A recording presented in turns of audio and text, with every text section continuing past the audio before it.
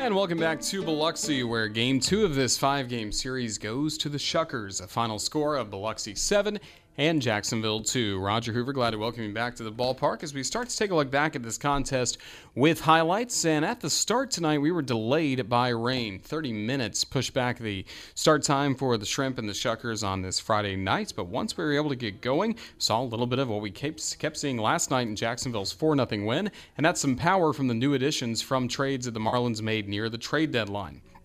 After Mason and Chisholm were set down to begin the inning by the left-handed starter Cameron Regner, the next batter to the plate was Lewin Diaz, and with one swing, he got Jacksonville the early lead. The first cut of grass in shallow right field. Just back of the dirt, here's a swing, here's a drive, deep in the air to right field, and it's gone. Lewin Diaz over the scoreboard in right center here in Biloxi has homered, and that gives the Jumbo Shrimp a 1-0 lead in the top of the first. Good to see that for Diaz. Homers in back-to-back nights for the Jumbo Shrimp, the Marlins' number 13 prospect. Jacksonville had right-hander Pablo Lopez on the mound, making his second rehab start from the Miami Marlins as he continues to work his way back from a shoulder strain that landed him on the injured list in mid-June. First batter he faced Ryan Aguilar, and he would be the one that would tie this game. Now the lefty hitter sees a slider and sends it high and deep in the air to left. Garrett all the way back to the track, to the wall. It's gone. First Double-A home run for Ryan Aguilar has tied this game at 1 in the bottom of the first. So again, one swing of the bat for Aguilar made it a 1-1 score. Then the next batter, Cooper Hummel, struck out. However, the Shrimp did not record the putout at first base, so Hummel reached safely. Weston Wilson would strike out after that. Then the next batter to the plate, Dylan Thomas. And the 1-0. Swing and a hard grounder, a fair ball past Lewin Diaz. He thought it was foul. That goes all the way into the right field corner. Hustling to third base, Hummel. He gets the way from Caulfield. The relay throw home will actually be cut off by Diaz. Hummel scores all the way to third. Dylan Thomas on an RBI triple. Now the Shuckers in front, 2-1, bottom of the first.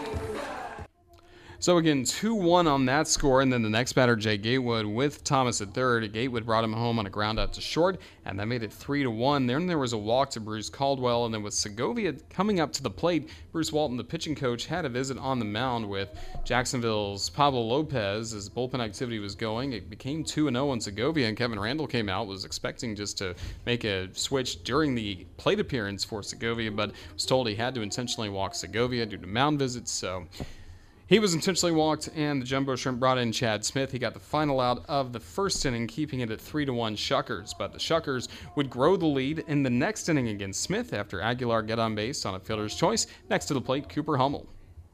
2-1 pitch. Fastball swing and ripped high, deep to right field, and gone. Cooper Hummel with a 2-run shot has made it 5-1 Shuckers, bottom of the second.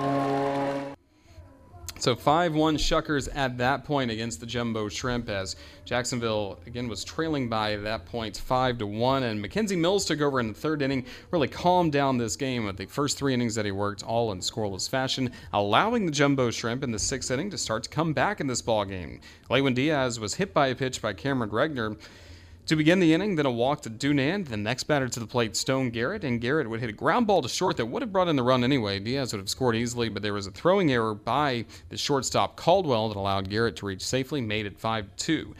Shuckers made a call to the bullpen, brought in Topa. He allowed Brigman to reach on a fielder's choice for the first out of the inning. Then it was Anthony Seymour to the plate, and he lined into a double play, 4-3, a leaping grab by C.J. Hinojosa, the second baseman, and then he was able to double off Bryson Brigman at first, who had been running, so that abruptly ended Jacksonville's chance at a rally, kept it a 5-2 game. Then it was Hinojosa in the bottom of the 6th inning, homering just over the right field wall, and then 2 batters later, Cooper Hummel kept putting the game out of reach for Biloxi. 3-1 by Mills. Swing and hammered deep in the air to left field and gone. Completely over Calumet Street. It's a solo shot, almost second homer of the game that makes it 7-2 Biloxi. Big night for Cooper Hummel again as he adds 2 more homers up to 14 on the season, and that put the Shuckers lead at 7-2. Credit Alex Vezia. He came in after Mills and worked a 1-2-3 7th where he struck out the side in order, also turned in a scoreless 8th.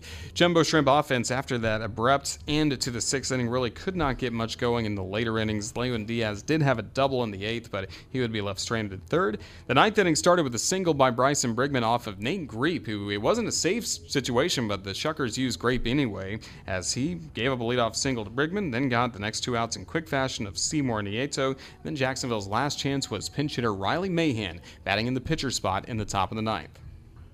Greep 0-2. Swing and a miss, strike 3. Got him on a curveball, ball bobbled by McDowell. He'll throw it at first, complete the putout, and this ball game is over. The Shuckers, thanks to 4 homers tonight, power past the Jumbo Shrimp. A final score of Biloxi 7 and Jacksonville 2. So a tough night for the Jumbo Shrimp to see this series go back even to a game apiece, and also with that win, the standings are back to how they were before the Shrimp got to town yesterday, with the Shuckers leading the Jumbo Shrimp by 2 games in the second half South Division standings. So Jacksonville now really needs to win the final 3 games of the series to leave Biloxi with a lead in the second half pennant race in the South Division. But a look at the box score tonight finds that the Jumbo Shrimp had 2 runs on 5 hits, no errors. Jumbo Shrimp left 7 men on base. Jacksonville 0 for 7, batting with runners in scoring position. Then for Biloxi, 7 runs, 7 hits, 2 errors. The Shuckers left 6 men on base. They were also 0 for 5 as a team, batting with runners in scoring position. This game decided by the starters. Cameron Regner improves to 4-4 on the season as he earns the victory with his 5+ innings of work, allowing 2 runs, both earned on 3 hits, 2 walks, 3 strikeouts. The loss went to starter Pablo Lopez, who did not make it out of the first inning due to his pitch count. He threw 30 pitches and he worked 2/3 of an inning, allowing 3 runs, all earned on 2 hits, 2 walks, and 2 strikeouts, no save in this game. The start of the ballgame was delayed by 32 minutes, and then we did play for 2 hours, 51 minutes, seen in front of 2,325 fans at MGM Park, who are now watching fireworks out in center field.